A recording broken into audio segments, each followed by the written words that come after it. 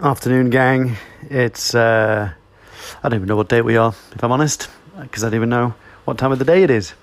Last night, our daughter wasn't feeling very well and was sick multiple times. We got really worried because she bumped her head during the day, so we had to take her to A&E. And we experienced the joys of spending an entire night at A&E, worried and waiting to be seen in a London hospital. But eventually the doctor seemed to say that she looked all right. It might just be a stomach bug, might just been a coincidence with a head injury because nothing else was showing signs of concussion or brain injury or bleed in the brain. So that was good news, but that means we haven't slept. I slept 3 hours, I think, at some point this morning. Got home around 8:30. And I was feeling, really, really rough. I had to cancel all my appointments today, which has happened a couple of times this week, actually, because of either being ill or because of my daughter being ill, not feeling well. So that's been tough. And I was feeling a bit down. I was actually going to postpone my conversation with my king of the Ops at The Unconventionalists called Riley McGhee. And we were just catching up because actually I fancied just doing a little, check-in and catch up to see how he was doing and how he's getting along. And we ended up having a chat, and the conversation started talking about his podcast and how long he's been wanting to launch a podcast.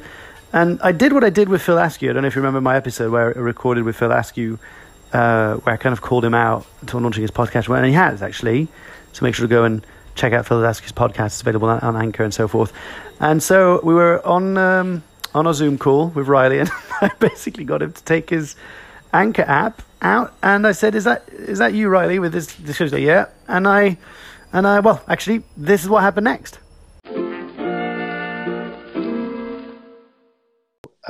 So Riley, welcome to the show. I had a feeling. So Riley, welcome to the Doubt Podcast. I think you're the second guest that's come on my show, and there's a bit of a theme of people who come on the show, people who want to launch their podcast but haven't pulled the trigger yet. Am I really the second guest? I must have missed it. So for people who are just tuning in and asking themselves, who the hell is this Riley guy? So Riley is the king of the Ops at The Unconventionalists. King of the Ops. Who's also been going on about, ever since I met you, about launching your own podcast, right? This is true. I can't deny it. So tell us a bit more about, first of all, what kind of podcast do you want to be launching? Why is this podcast kind of important to you? Oh man, I could. I should start by saying that I'm giving Mark permission to cut me off because my girlfriend endearingly calls these Riley rambles. Because I have a tendency to fly off in a million directions and go on tangents, especially when I'm passionate about a topic, which is probably why I want to start this podcast. So the topic is basically about people, pursuing their passions, and what sparked it, honestly, was me meeting Mark. Well, actually, I shouldn't say meeting, but it was first discovering Mark and hearing about, stalking Mark through his, YouTube and TED Talk and things like that. But it's really the same idea that Mark has built, the Unconventionalists off of, I think, is what sparked my idea for a podcast. And just so we're clear, you had no idea that I was going to corner you into recording this, right? Yeah. So for the 4 people listening, I think we had a scheduled call, and it turned into me venting and trembling about my failure to launch for this podcast, and I believe Mark calling you out on your bullshit. Yeah, lots of calling me on my BS, and I truly was asking Mark why he was asking me to get on Anchor, because I was like, no, I'm talking about iTunes, and it wasn't until I pulled it up and he requested me that I was like, oh shit. I'm gonna. So here's the deal, right? So if I can reflect back to what I heard you wanted to do about this podcast, is that what speaks to you is the reality of the journeys of following a passion or chasing a purpose that it's not all great and rosy. Like, it's actually hard. So there's the moments that are, Yeah. there's some ups and downs, right? That there's this symbol in your head about an arrow, right? That there's this kind of, that comes up for you. So for people like the 4 people listening, who want to join your podcast, like, why is it that you're being selfish and not sharing this podcast with them? That is one way to look at it, huh?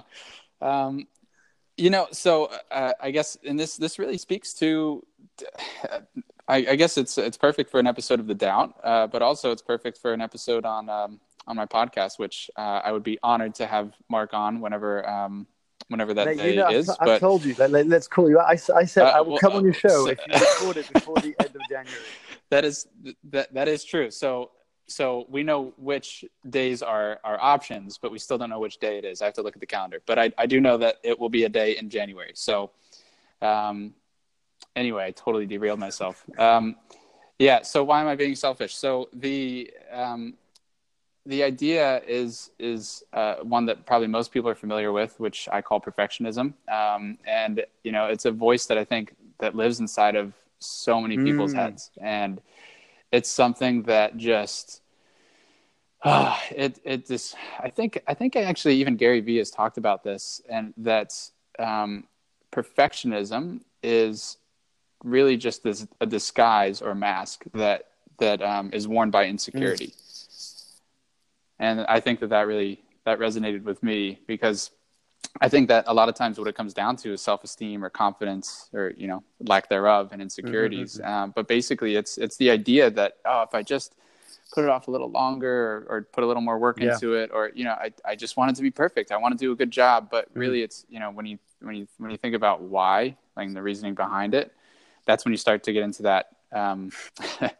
Fluffy stuff, but really it's real stuff. It's real stuff too. And I just want to acknowledge you for saying that, because I think a lot of people who are probably listening to this, or lack of listening to this, can actually just really like resonate with that, which is, it's so much easier to be in the dreaming space and in the what if space and the one day space, but actually pulling the trigger on it feels really, really vulnerable. And that's so. I think that's where the beauty lives, though. Like, for me, that's the excitement. Is as soon as, so one of my something I tell people is one of my favorite philosophers is Will Smith, the actor. Yes. I think maybe he's a little past his prime. I haven't seen an awesome movie from him in a while. But anyway, back in his heyday, and I guess it'd be like the 2000s. I cannot believe it's almost the 2020s. But anyway, one of my favorite quotes is by Will Smith, and he says that being realistic is the most commonly traveled road to mediocrity. And so what that tells me is, and he goes on to explain this in interviews.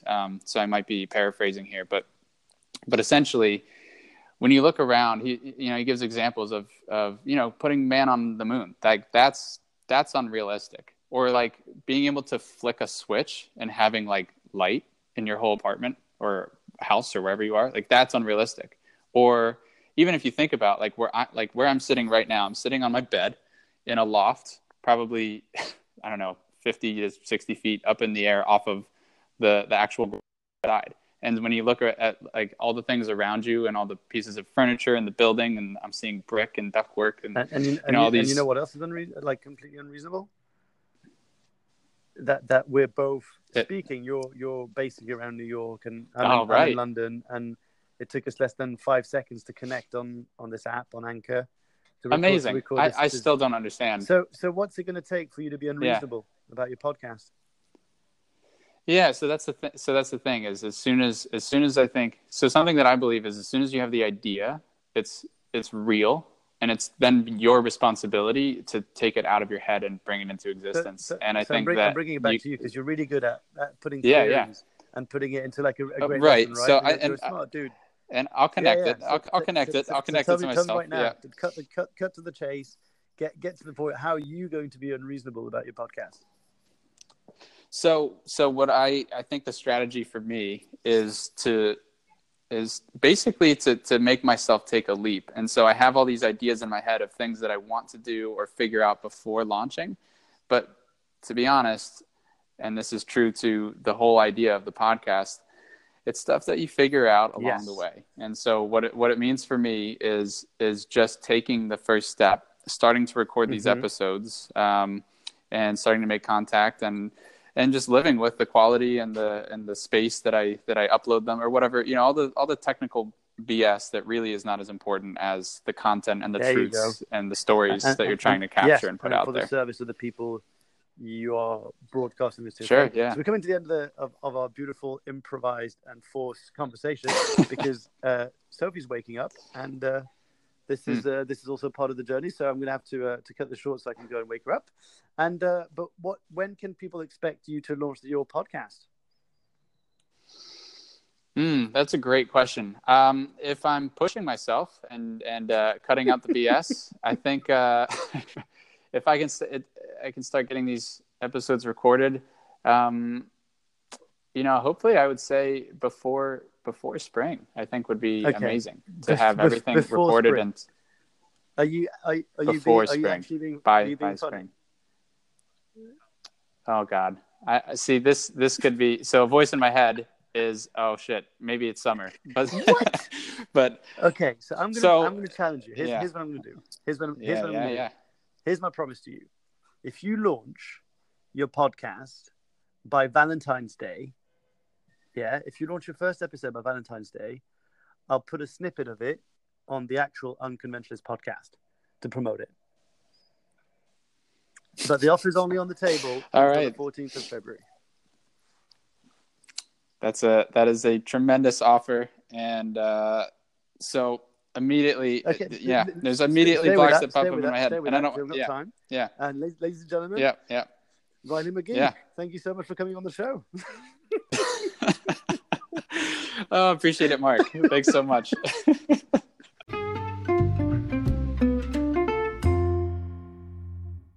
There you have it, folks. That was me cornering Riley into launching his podcast. Do I feel bad? Do I feel a bit like a bully? Is it bully or banter? It's a thin line, really. And Riley, if you're listening to this, I'm sorry. Hashtag not sorry, because I actually think that you really need to get your podcast out there, because you'd be a great host, and I have no doubt that people listening would get so much value out of it. So pull the trigger, and my offer stands. But you've got till the 14th of February to make it work. And I'll tell you what, people, actually having connected Riley and having done this kind of impromptu interview to corner him has cheered me up and given me a bit of vitality and energy. I was so exhausted and tired. So I'm now going to wrap this up and go back and help out and try and recover for the rest of the day with our daughter. So that'll be fun.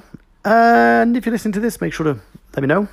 Reach out, either sending a message on Anchor or dropping something over on Instagram, Facebook, all that stuff at Mark Roost. Riley, you're the man.